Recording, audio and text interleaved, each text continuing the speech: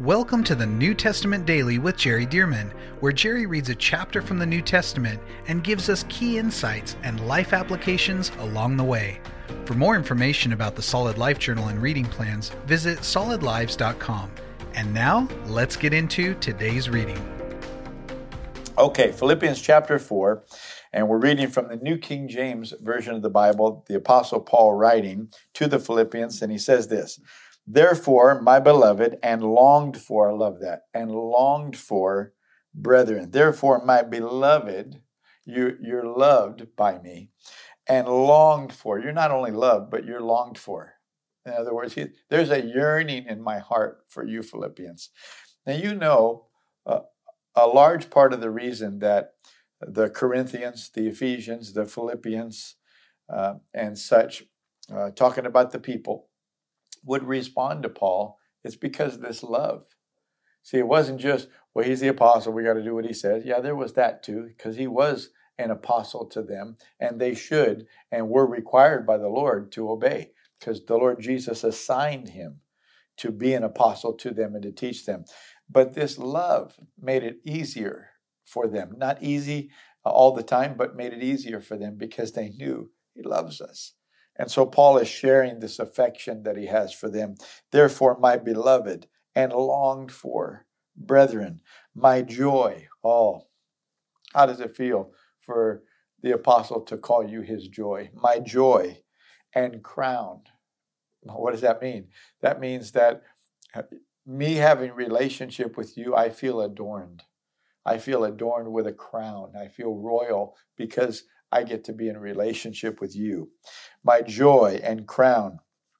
So stand fast. Of course, Paul could also be talking about the fact that by him fulfilling his ministry and helping them to serve the Lord correctly, that it is also a reward that God will give him for that. But I tend to think he's talking more about that relationship that I mentioned before, that I feel adorned with a crown by being in relationship with you. So stand fast in the Lord, beloved. So stand fast in the Lord, beloved. Stand fast. Stand fast. Boy, the Lord's saying that to us today. Stand fast. Stay with the Lord. Maybe stay in his word. Keep doing what you're doing right now. Hey, stay in there. Stand fast in the Lord, beloved. Verse 2, I implore Euodia and I implore Syntyche to be of the same mind in the Lord. Apparently, they were not. They were at odds with one another. There was something going on there that, the Holy Spirit included this. And this is, by the way, interesting. I'll just hit it for a second. In the Word of God, and that's true in the epistles or in the letters, like of Paul and Peter and others, but there are real practical things that the apostle, so to speak, the author, is addressing with the recipients, things that would not pertain to us today. Because see, here it says Euodia and Syntyche. Well, that's not any of us. So you're thinking, well, why is that in the Bible? Because these were real letters that were written in real time from the Apostle Paul to the Philippians and such.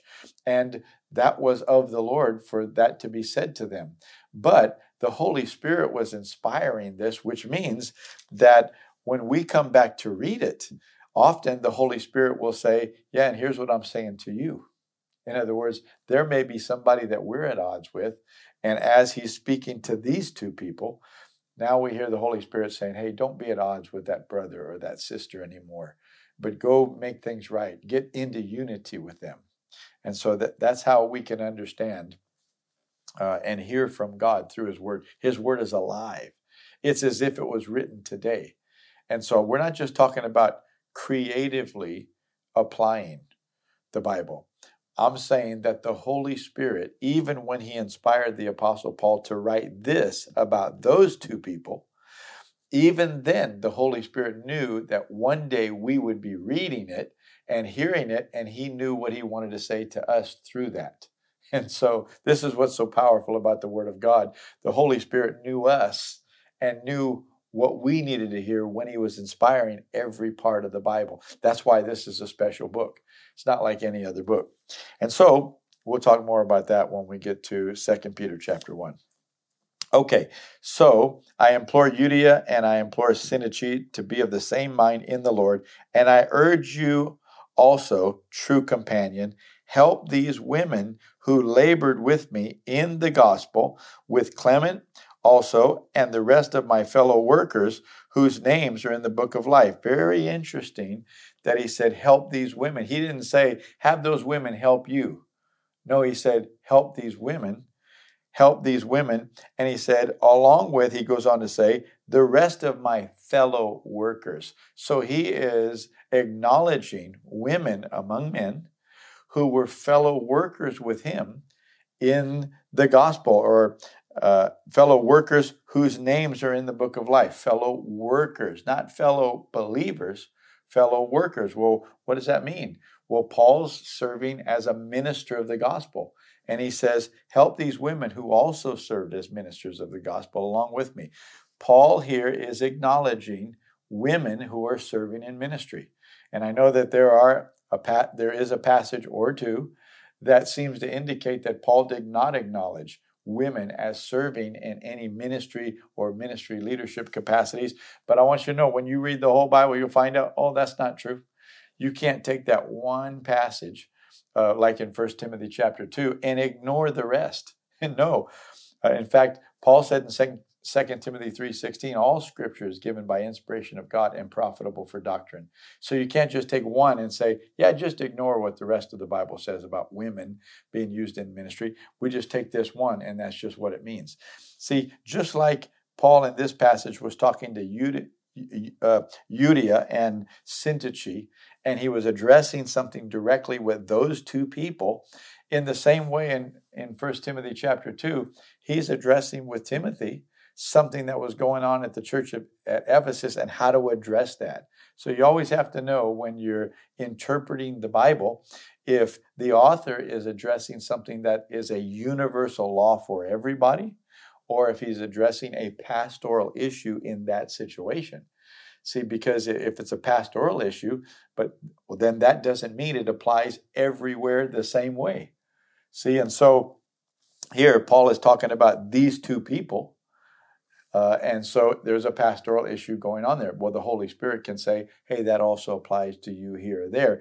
But it doesn't necessarily mean that, for example, there might be a person in the church where you're attending, and that person is walking in the flesh. I mean, that person is not right with God.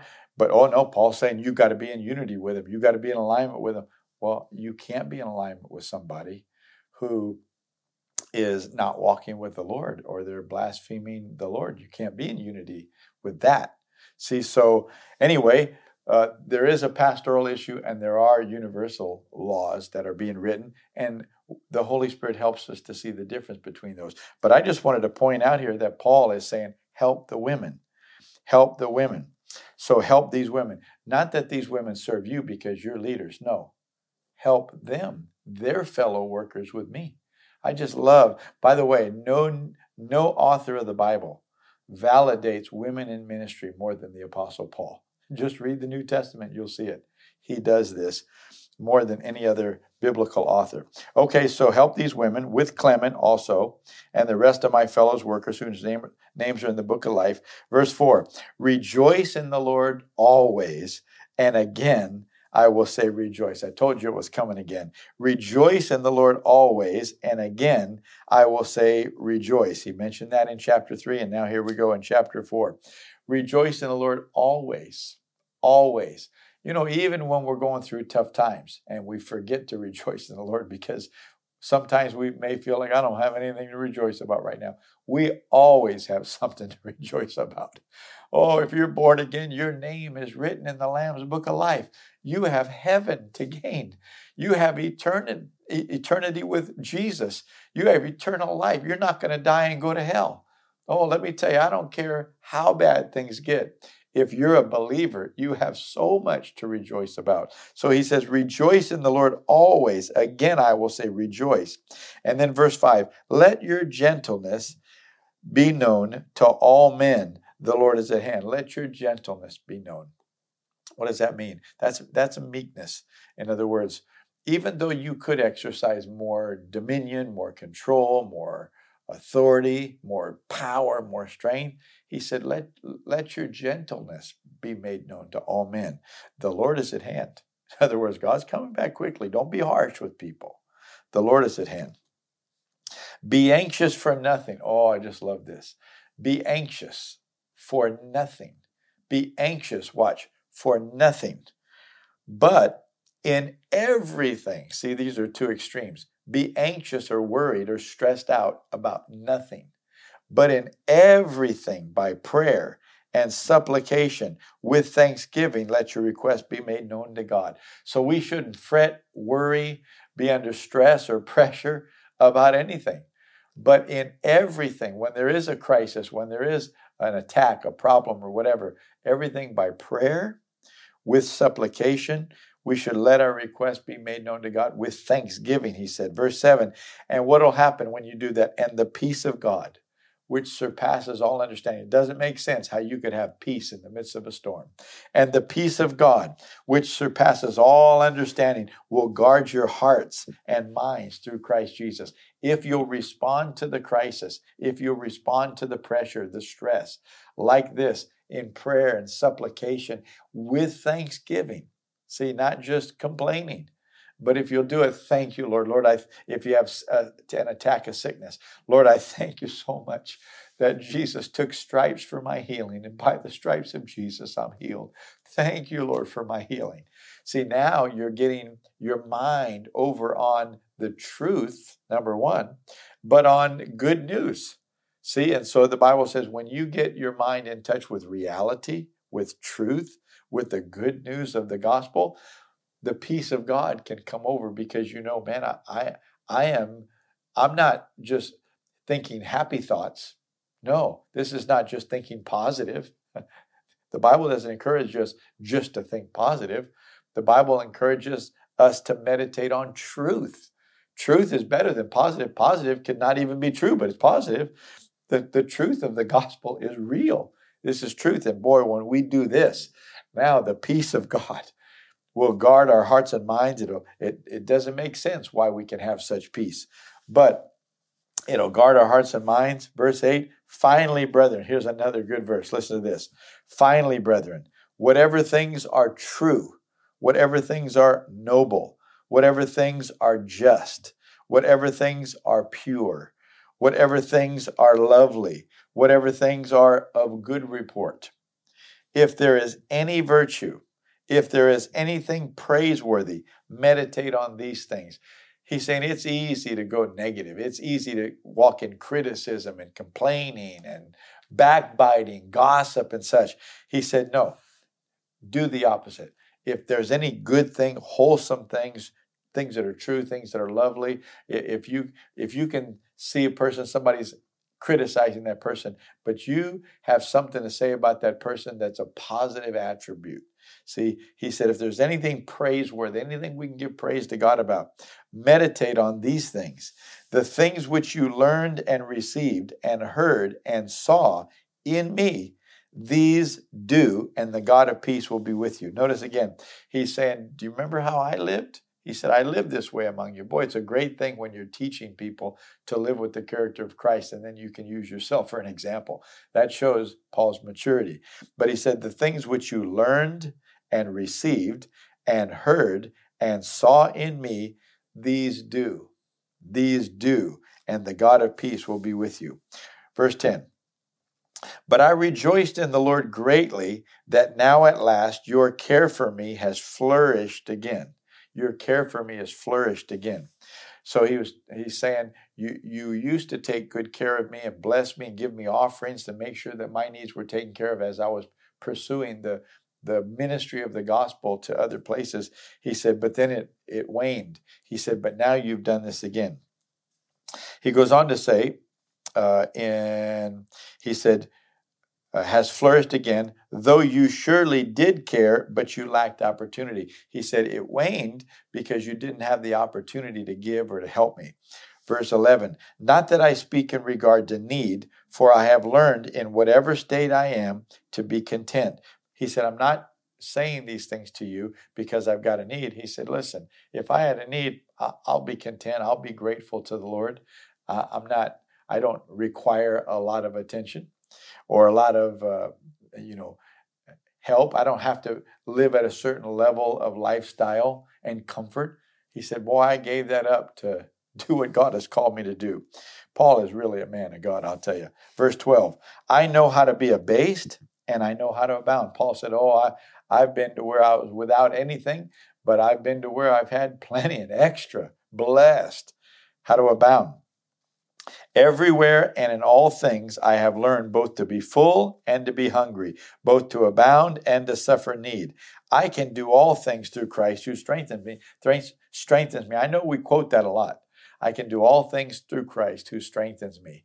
And it does apply to so many things. But notice the context of what Paul is saying.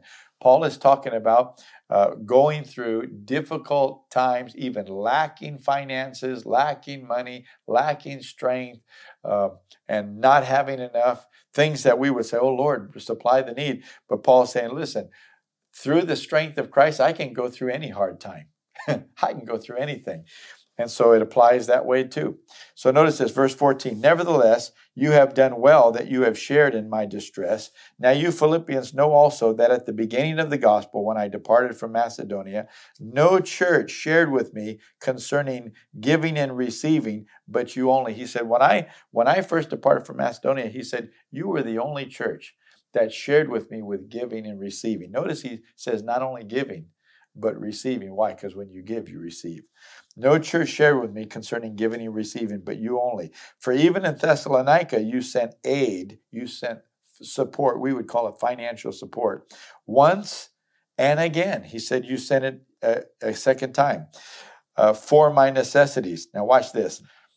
Not that I seek the gift. He said, I'm not bringing this up because I'm seeking a gift from you. Not that I seek the gift, but I seek the fruit that abounds to your account. He said, I'm bringing this up, and we know it's true because he's being inspired by the Holy Spirit. This is scripture. He said, I seek the fruit that abounds to your account. When you give to me, he said, God puts fruit in your account in heaven on your tab, as if, God's got blessings for you because you've helped me. Paul said, I seek that. Oh, what a man of God that Paul has that on his heart instead of trying to get something from them. I seek the fruit that abounds to your account. Indeed, I have all and abound. What does that mean? Paul says, I'm not currently in need. I have everything I need. In fact, I've got more than I need right now. So I'm not bringing this up about giving and receiving, about you sowing another offering into me because I have need. I'm bringing this up because you need to give and you need to sow so that God will bless you. Powerful. This is true. And so he says, indeed, I have all and abound. I'm full, having received from Epaphroditus the things sent from you, a sweet-smelling aroma, an acceptable sacrifice. He said, I have all and abound because of what you sent. And yet, I'm still going to bring this back up to you to continue to give. Why? So that you can continue to be blessed. He said, a sweet-smelling aroma, your sacrifice, your giving, is a sweet-smelling aroma, a sacrifice well-pleasing to God. And my God shall supply all your need according to his riches in glory by Christ Jesus. That's the context. Is Paul saying, you've given once, you've given again, you've really blessed me, I don't have any needs, but I'm talking to you about giving more, continuing to give, and my God shall supply all of your need according to his riches in glory by Christ Jesus. Now to our God and Father be glory forever and ever. Amen. Greet every saint in Christ Jesus. The brethren who are with me greet you. All the saints greet you, but especially those who are of Caesar's household. The grace of our Lord Jesus Christ be with you all. Amen. Thank you for joining us for the New Testament Daily with Jerry Dearman. And thank you to those of you who have partnered with Solid Lives to help get this daily podcast and other resources like it to thousands of people around the world. If you would like to partner with Solid Lives, visit solidlives.com/give. To find out more about the ministry of Solid Lives, how you can be a part of this church planting and disciple-making movement, or for more great teachings and resources by Jerry, visit solidlives.com. We also want to invite you to check out Jerry's other podcast called The Jerry Dearman Podcast. Here, Jerry shares with us at least weekly from God's Word, challenging us and equipping us to fulfill the amazing plan that God has for our lives. You can find links to this podcast as well as Jerry's YouTube channel online at solidlives.com. Thank you again so much for joining us, and we'll see you right here tomorrow as we jump into the New Testament Daily with Jerry Dearman.